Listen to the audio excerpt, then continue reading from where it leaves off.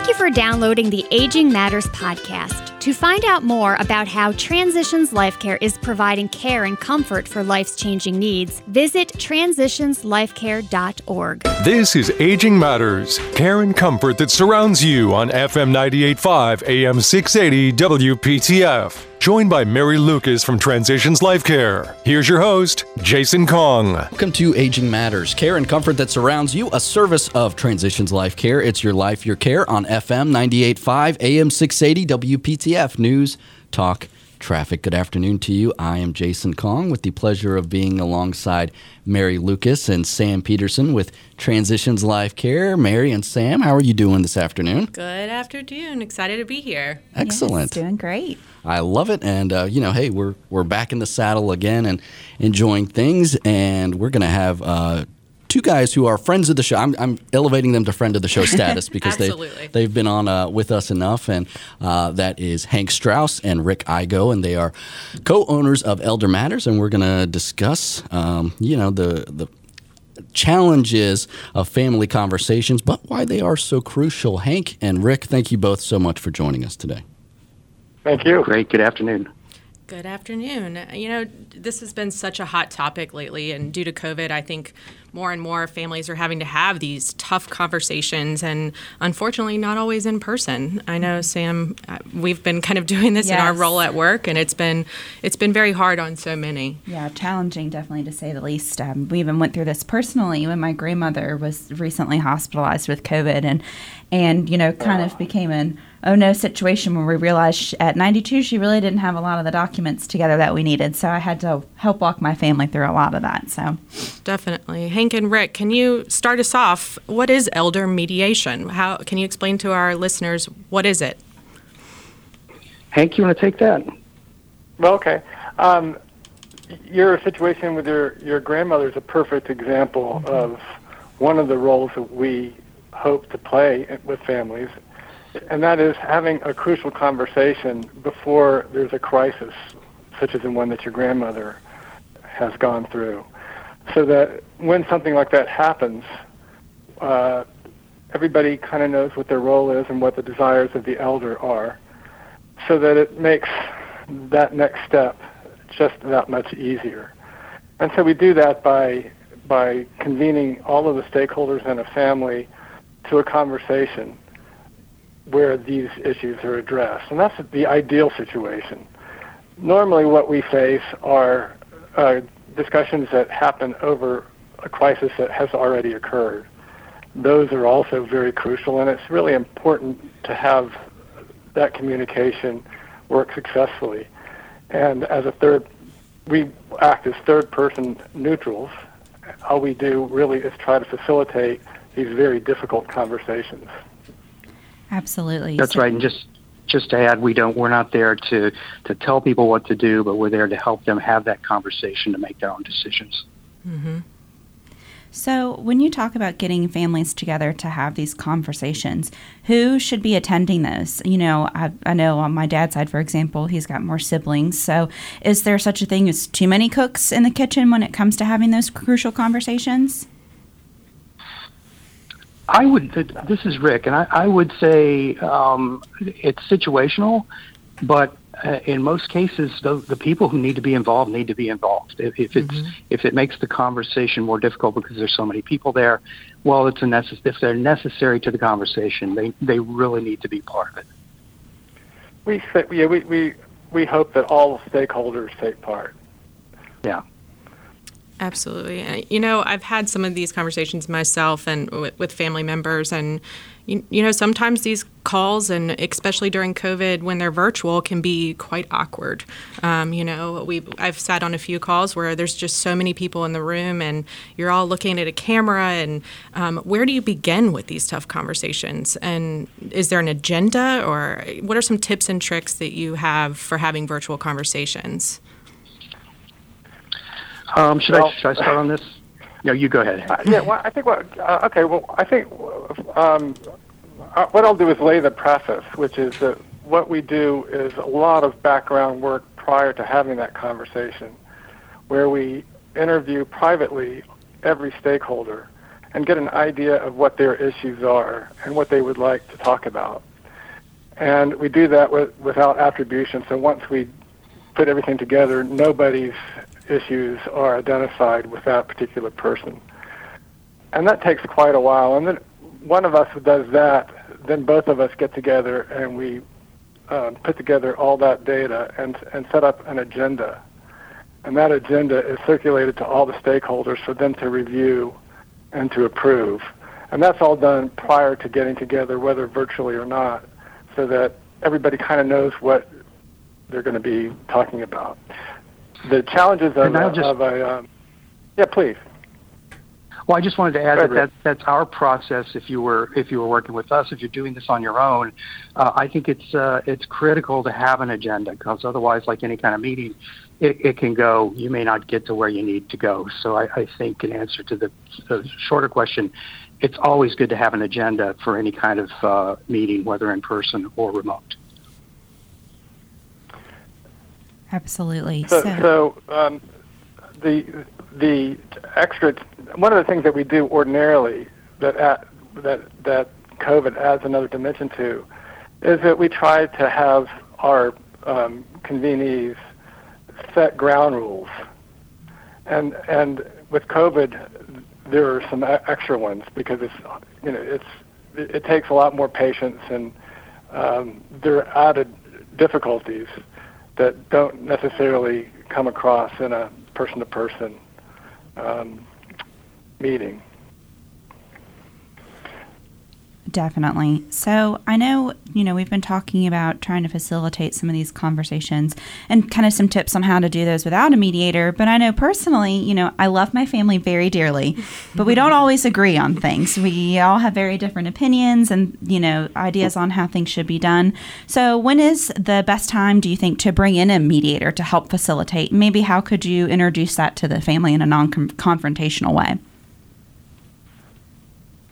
Rick, I would say, and I'm on it, Hank. Yeah, this is Rick. I would say, well, if you're in that situation where you're having difficulty having the conversation, which may not be the case, and we all have. Sometimes it's easy to speak with family, and sometimes it's not. But if you're finding it difficult to have that conversation that you need to have, or conversations, then you can bring up the possibility of having a third-party neutral or a mediator help the family facilitate the discussion. It can be very helpful. We are going to suggest at some point that when you do a virtual meeting, somebody has to be the host. That can be difficult when you're working with a family, because somebody will say, well, maybe, why are you the host, so on and so forth.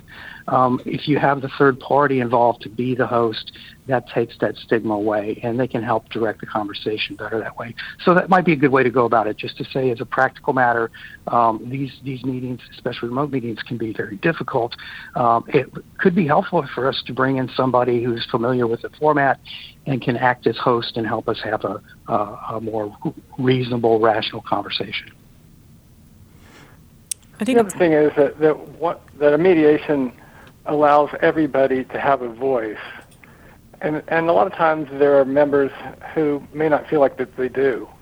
But the process does allow everybody, including the elder, to express themselves. And that can be very helpful. Yeah, good point, Hank. Definitely. You talked a little bit about a host, and there seems like there's roles in these conversations that people take on. I know that for some that's a helper role. For some, they like to be in the finance position or do more of the logistical things. What kind of roles do you define these roles in these meetings, and do you plan those ahead of time, or do you actually call them out, or is it kind of an unknown thing that these people play these different roles in the stakeholders? Every family has its own dynamics, and we try to learn as much as we can about those dynamics. But it's not our job to call anybody out. We try to honor the process, and we do, as I said, we do try to have the group agree to ground rules. So, for example, we ask if the group would like for us to point out if someone is interrupting someone else. If there's an agreement, we will gently point out that someone else is speaking, that sort of thing. but we're not judges. We're not there to seek order. We do all we can just to facilitate a good conversation. And maybe also an answer to that question, if somebody is working with us, we will have had extensive interviews with the stakeholders, and we will understand if one person, one member of the family has particular interest in financial matters, we'll know that, and that becomes part of the agenda. And then part of our job is to be sure that they get a chance to express their concerns to the rest of the group, so on and so forth. So that's one way that we work things out when we're involved. Again, going back to having a family do this without the help of a third-party neutral, I would strongly suggest you designate somebody to be in charge of the meeting, the remote meeting, and also you have an agenda so you know what you want to cover, and you don't get off on tangents that don't permit you to discuss the important things. Those are some great tips. One of the ways Yeah, sorry. No, that's okay. Thank you guys both so much. Those are some really wonderful tips, and I think some methods that'll help out our listeners who may be dealing with some of those crucial family conversations at a time where we can't all get together. We have enjoyed speaking with Hank Strauss and Rick Igoe. They are co-owners of Elder Matters. You can find more about them online at eldermatters.org. eldermatters.org. A quick break and back with more. You're listening to Aging Matters, care and comfort that surrounds you. A service of Transitions Life Care. It's your life, your care on FM 98.5 AM 680 WPTF News, Talk, Traffic. This is Aging Matters, care and comfort that surrounds you on FM 98.5 AM 680 WPTF with your hosts, Mary Lucas and Jason Kong. Welcome back to Aging Matters, care and comfort that surrounds you, a service of Transitions Life Care. It's your life, your care on FM 98.5 AM 680 WPTF News, Talk, Traffic. Hey, don't forget you can always find more about Transitions Life Care online at transitionslifecare.org. transitionslifecare.org. Jason Kong here with Mary Lucas and Sam Peterson, and we're now going to switch topics and discuss buying or renting in a retirement community. And to do that, we've brought on Danielle Weeks, and Danielle is a broker and owner of Next Home Turnkey Realty. Danielle, thank you so much for joining us today. Thanks for having me. Hey, Danielle, thanks so much again for being here today. So I know for me, I live in the Clayton area, some of you all know, and we've really been seeing a lot of new neighborhoods obviously popping up everywhere. And it seems like a lot of those neighborhoods, they've been adding on 55 and older retirement communities. So I've definitely got some interest in this. So can you talk to us first before we kind of dive into it a little bit about the differences or the benefits on renting versus buying? Yeah, I mean, it all comes down to the individual. You've got to ask yourself a series of questions to determine what direction you're going to go in. So, there's a lot of factors involved in this decision. Some of the questions someone can ask themselves is, what kind of environment do they envision themselves in? What kind of lifestyle they're looking for? And then probably the bigger question is, what can they afford? And that is really going to determine whether they're going to look more for a rental model versus looking at purchasing a home in a 55-plus community. And there are certainly many options, depending on what direction they go in. That's a really good point. When you talk about buying into these communities, I know that there's probably some fear in that. With a rental, there's maybe a deposit that goes down. I know that when I was renting, that was definitely a thing, and you have to think about what does the initial cost look like, and what does that really mean when you're buying into a community? What does that initial cost look like, renting versus these 55 and over communities?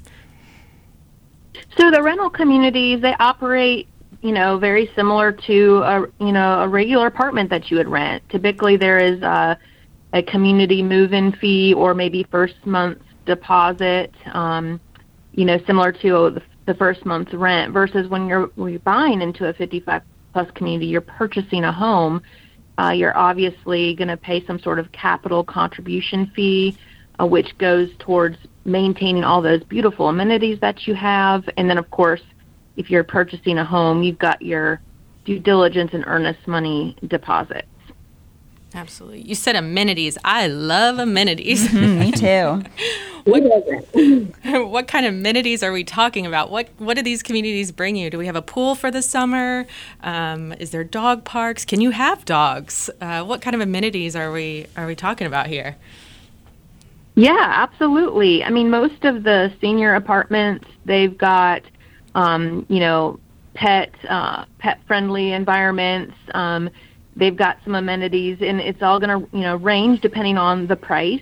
But, a lot of them have pools and gyms and movie theaters. And then if you're going to purchase in a 55-plus community, I mean, they have these grandiose clubhouses and tennis, indoor, outdoor pools. It really ranges depending on what price point you're looking at. Obviously, the most expensive communities are going to have the most luxurious amenities. Wow, those all sound excellent. I know a pool's a big thing for me, and obviously, like Mary, my dog is a non-negotiable. He's got to come with me. So what details I know there's a lot of demand for homes and retirement communities right now. I've talked about how they're popping up everywhere in my area. So when is the right time to start looking? Is the market more seasonal? No, I mean, the time to start looking is now. What I'm finding in this marketplace is the lack of availability. They just can't keep up with the demand, and so you may have to go ahead and buy a lot and then wait for the builder to build your home. So we're talking, it could be a 6-month process. And the homes that are currently available on the market, with such limited inventory, we're seeing multiple offers, bidding wars. It's basic supply and demand. So I always tell people, be proactive. It might take a while to determine, what neighborhood is best for you. It could be, a long process. Mm-hmm. You bring up a really good point with the long process, and starting early is probably a really good thing. So what are some first steps that people should consider when deciding to buy into a community, or should they be renting first and maybe trying out an area to see if it fits them, or how do you, quote, leave home and find a new home and start that process? Yeah, I'm not opposed to, rent first in an area, especially for folks that are relocating here. We're seeing a huge amount of people relocating here to be closer to their children and grandchildren, and they might want to get a feel for the area. And so absolutely, that might be a great idea to rent first and really get to know what part of town, you want to be in. You're moving twice, but it's also a big decision, especially if you are going to go the purchase route versus renting. Absolutely. So when we talk about buying into a home as well, are there any restrictions that maybe are different in a 55 and up community that could hurt you in the long run on resale value? I'm not seeing that in the market. The resale value is very good just because there's a demand. Some of the restrictions, obviously at least one person in the household needs to be 55 or older. Mm-hmm. And then we're also seeing some neighborhoods pop up. There's one specifically in Clayton that it's not age restricted. They just market to 55 plus. So what you're seeing is a more diverse neighborhood. So the homes are kind of built to cater to the 55 plus. You're going to see a lot of ranch floor plans, but you're going to see families. And I think this is a great concept because now families can have their grandparents or the parents living in the same neighborhood. Yeah, that's a huge benefit. With some of these communities, is there an agent that will help you, or is there a benefit of going in with your own agent or a real estate attorney to assist in kind of making these decisions to move into one of these communities? And I'm sure there's some contracts that you go through and setting up and putting down initial deposits and things like that. Can you talk to us a little bit about the process? Yeah, so if people are interested in the rental model, there are several professionals that I personally work with that will help kind of guide people in making that decision. They'll help tour the communities, and their fee actually gets paid by the community, a placement fee, so there's no cost to the consumer. And then in terms of if you're purchasing a property, many of these, if it's a new construction 55 plus community, they do have sales people on site. Those salespeople represent the builder. And so it's always in a person's best interest to hire their own realtor. We actually get paid by the builder, so that the consumer is not paying us directly. And, we can help guide them through making offers, making this decision, and kind of laying out all the pros and cons of the neighborhood, and doing a lot of the footwork and making it a less stressful process altogether. That's good to hear. It sounds like you guys are a great guide for, starting this journey and helping people find the right community. What are some details that people should look for when searching for a community? What things should they have their eye out for, ask questions? Are there specific things they should ask when visiting communities? Yeah, I mean, if someone, it all depends what they're interested in. If someone is, a really social person, that's very important to ask what kind of social activities. Some of the neighborhoods have activity directors, and they have a full calendar of social events and activities going on. And maybe for some people that's not as important, and maybe they're okay with, being a little bit more solitary, or having some more informal social activities being planned by their neighbors. Also, what are the monthly HOA fees? Because those vary. And, one of the benefits of moving into a 55-plus community is having lower maintenance. So what does that look like? Make sure they're taking care of the lawn. Is there anything on the exterior of the home that the HOA covers, like the roof, that sort of thing? Yeah, those are all some great tips. Thank you so much, Danielle Weeks. She is a broker and owner of Next Home Turnkey Realty. You can find more about her online at nexthometurnkey.com, nexthometurnkey.com. A quick break and back with more. You're listening to Aging Matters, care and comfort that surrounds you, a service of Transitions Life Care. It's your life, your care on FM 98.5, AM 680, WPTF. News, talk, traffic.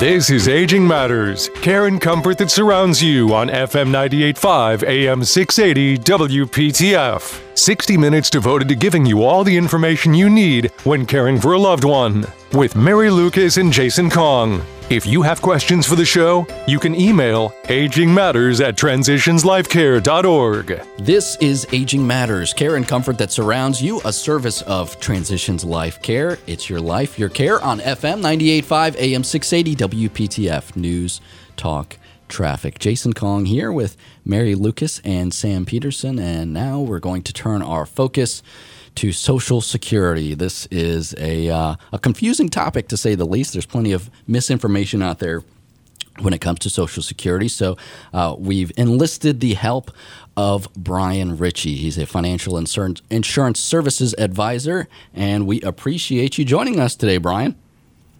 Well, thank you very much, Greg. I really appreciate the opportunity to share. And I'm really excited to be with you and your audience. Looking forward to helping you with Social Security and the options and any questions they may have. Awesome. Thank you so much for joining us, Brian. For so many seniors, Social Security is a huge role in retirement, but there's a lot of confusion around it. Can you start off by talking to us, what is Social Security?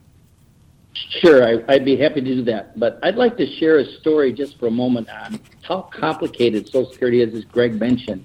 There's a client of mine who was 62 years of young age, and she had decided she was going to retire at 62. When we looked at her assets and all the options that she had, we decided, and she decided, and we decided together, that it was far better for her to wait, and in doing so, she would be able to get her full retirement payment out, which we'll talk about in just a minute. She was really pleased. That meant she kept thousands of dollars and saved a lot on her taxes. So now, when we talk about Social Security, it's really a government-mandated insurance plan just to pay for your retirement. It's a payroll tax on paychecks of employees, and there's contributions from employers, and that funds Social Security and mandates programs, those Medicare programs. Great. So you mentioned the client you worked with. So how does one find out when they're eligible for Social Security? What are Social Security's 3 requirements? Well, the 3 requirements for Social Security are, number 1, you need to be at least 62 years of age. Mm-hmm. Number 2, you need to have worked a minimum of 40 calendar quarters, which basically is 10 working years.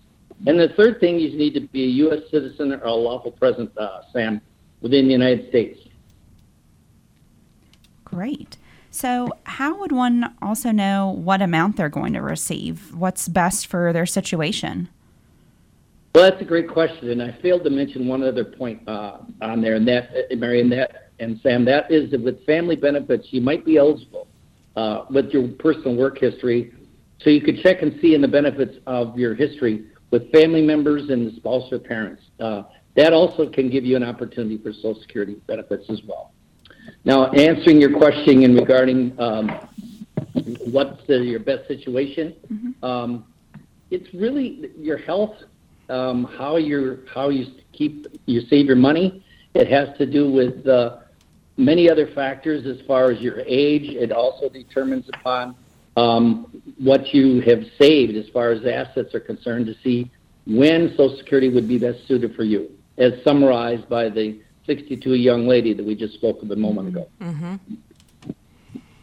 You know, a lot of people are trying to retire early, and if I'm trying to start vacationing and plan, I'm trying to plan now to make sure that I'm able to do those things. How do you calculate what you need to live on based on your life expectancy, the Europe trip that I want, and the variety of other things that are ahead in retirement?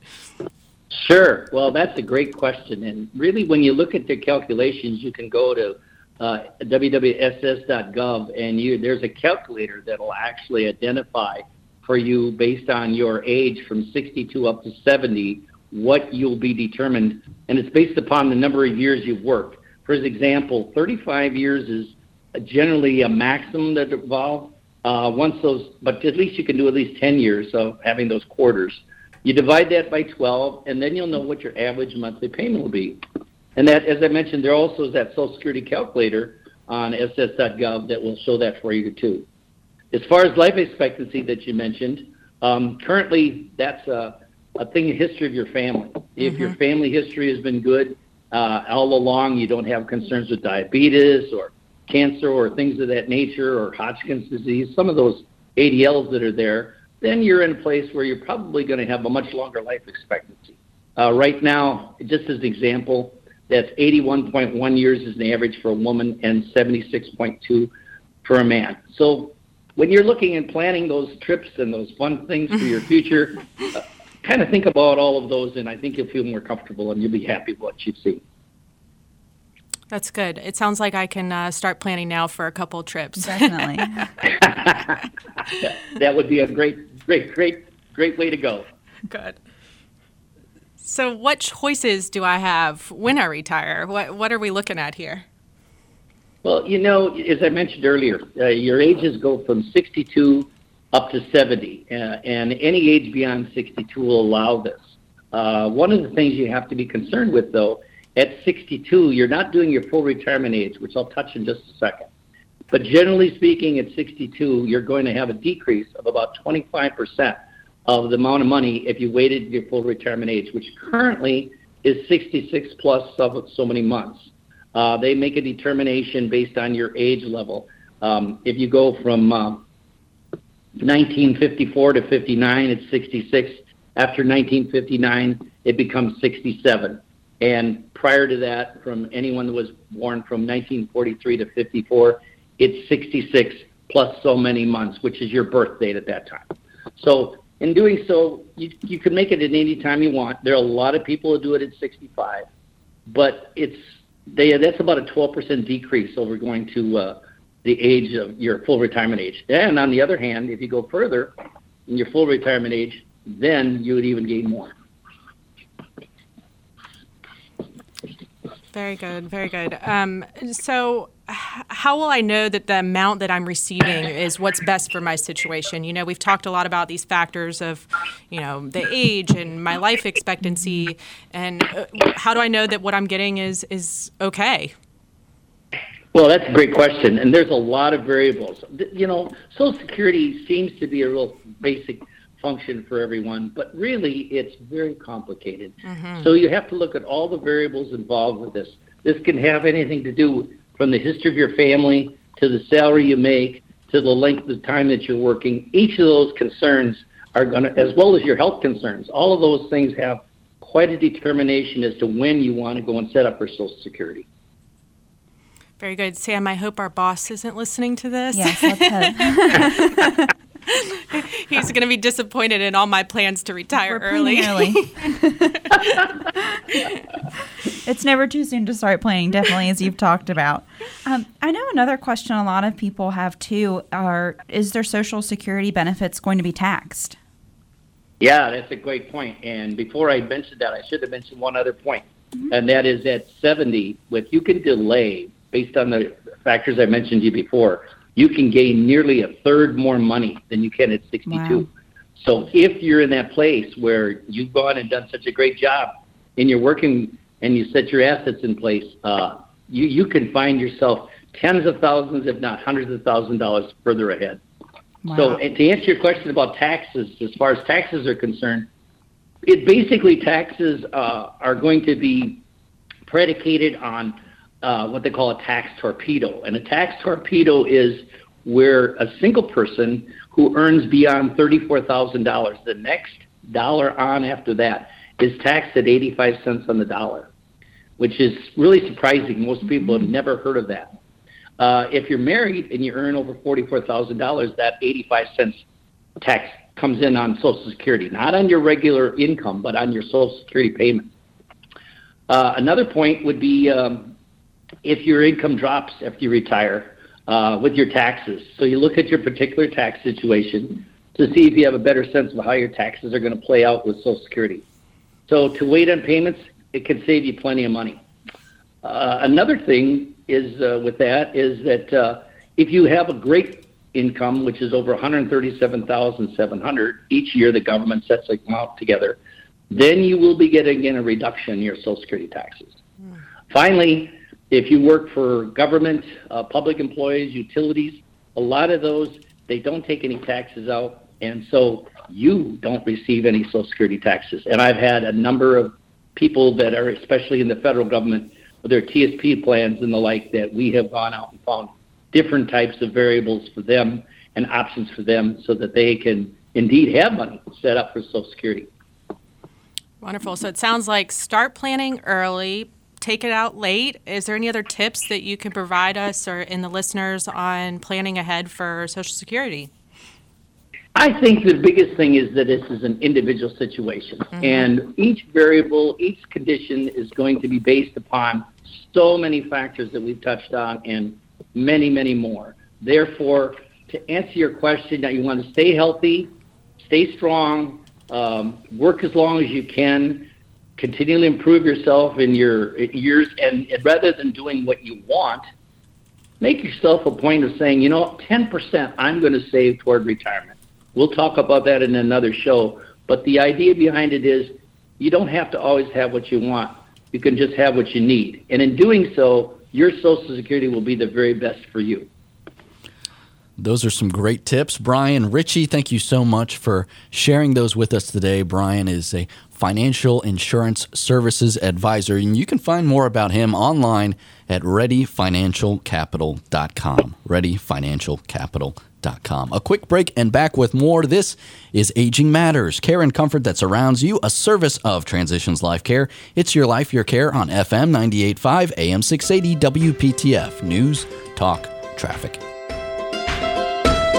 This is Aging Matters, care and comfort that surrounds you on FM 98.5, AM 680, WPTF. Joined by Mary Lucas from Transitions Life Care. Here's your host, Jason Kong. Welcome back to Aging Matters, care and comfort that surrounds you, a service of Transitions Life Care. It's your life, your care on FM 98.5, AM 680, WPTF. News, talk, traffic. Jason Kong here with Mary Lucas and Sam Peterson. And Mary and Sam, clearly we all have some quarantine fatigue with the coronavirus pandemic, and great news about the vaccine, but that almost creates a higher level of anxiety as, those who are eligible to sign up and get their vaccine it's been a challenge to get into your spot, but there is hope on the way that we can get vaccinated and turn the corner on this. But I know the two of you wanted to share some tips for those who may be still going a little bit stir crazy in quarantine. Yes. Yeah, absolutely. I don't know about y'all, but I am so tired of quarantine. And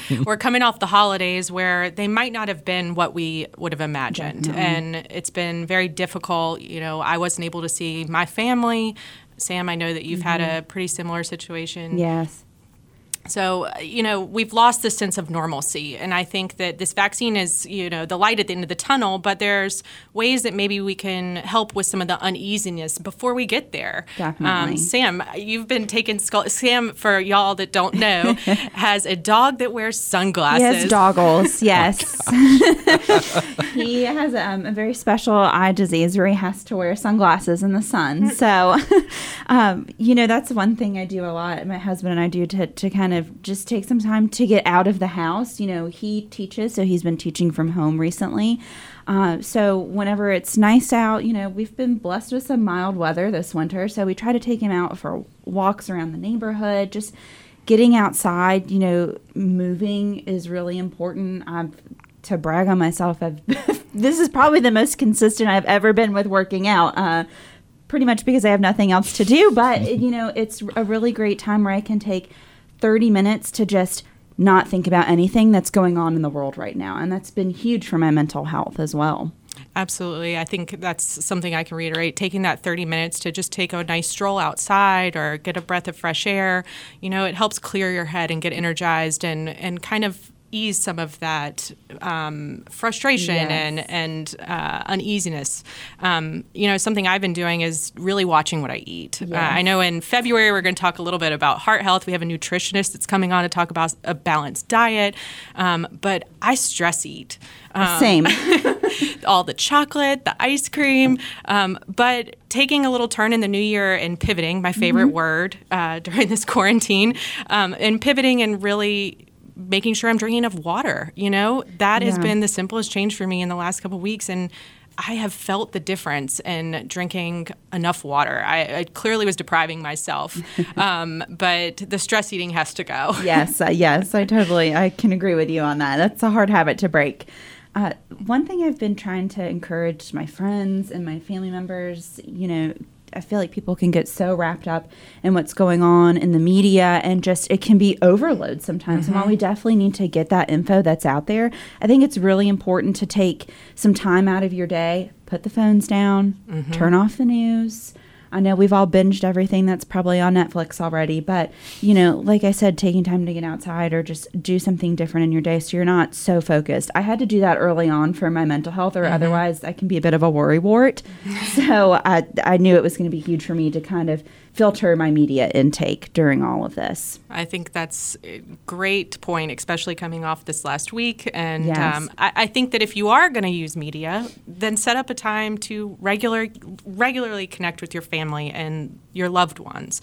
So maybe schedule a weekly routine and being able to have something to look forward to, like a phone call on Sunday afternoons or a video chat with your children.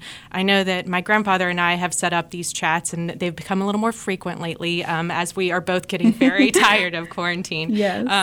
But we have set up regular times to talk on the phone. And, while we talk every week on the phone, we set up like a monthly Zoom call and see each other over the video, which has been very nice to stay connected.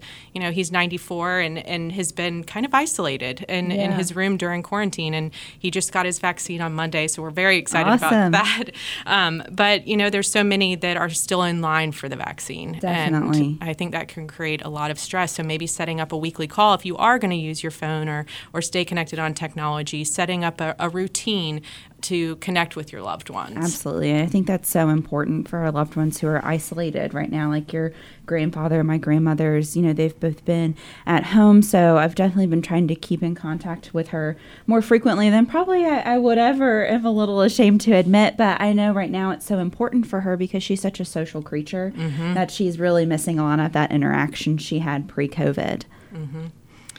Something that I do regular therapy. I think it's perfectly normal and a great thing for people to do. And something that I've been talking a lot about is mindfulness and setting aside time to just breathe and sit quietly and kind of erase your head of all of the things that are going on around you and be aware of just yourself and the space that you're in and appreciate that space and know that there's a lot going on in this world and there's so many people that you're not alone in what you're feeling. And I think that that's been really hard for me to understand and to kind of grasp. But I think that actually being mindful and purposefully breathing and sitting quietly and focusing on something like a sound or an image or something in the future that you can look forward to, it really has helped me feel balanced and sleep better, actually. Yes. I took the TV out of my room.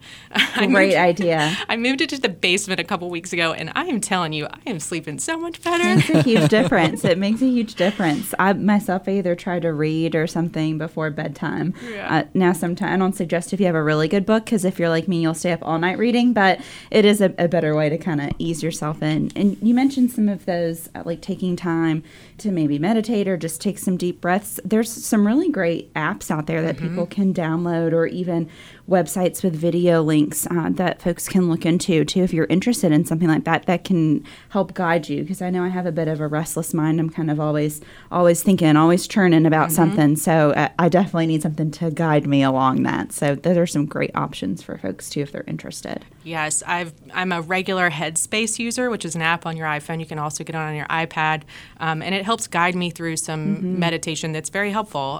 I thought when someone said meditation at first, I thought, you're crazy.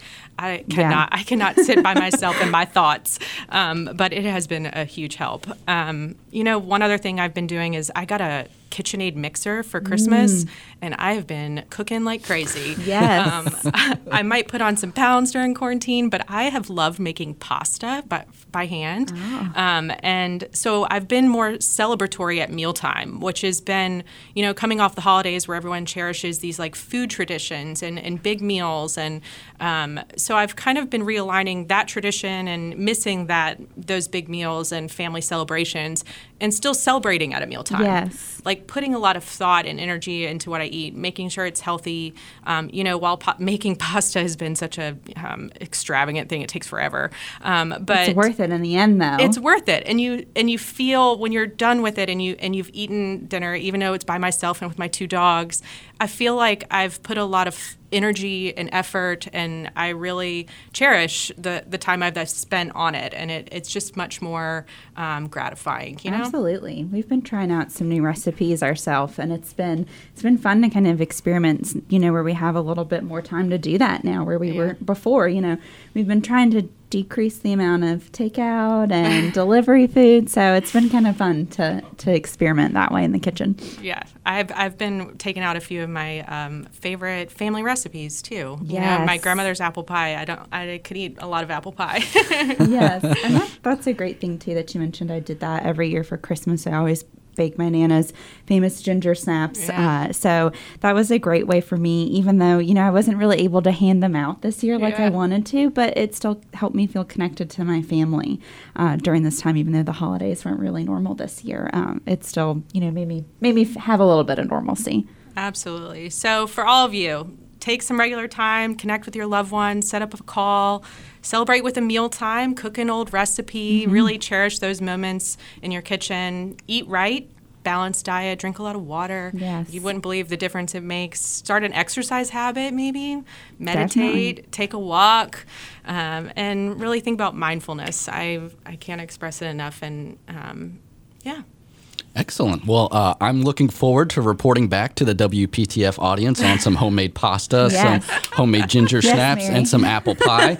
I'm not going to set a deadline or anything like that, but I'm very much looking forward to reporting back to the audience on those. But seriously, thank you both so much for those wonderful suggestions. And, let's make the best of the last leg here of quarantine as, we have time to do things and to experiment and to see what we can do to improve our own mental health. We are out of time for today. I want to thank our guests so much. On behalf of Mary Lucas and Sam Peterson, I am Jason Kong.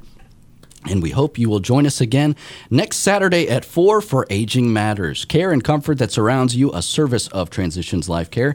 It's your life, your care on FM 98.5, AM 680, WPTF. News, talk, traffic. Have a great weekend. You've been listening to Aging Matters, care and comfort that surrounds you on FM 98.5, AM 680, WPTF. For more information, log on to transitionslifecare.org.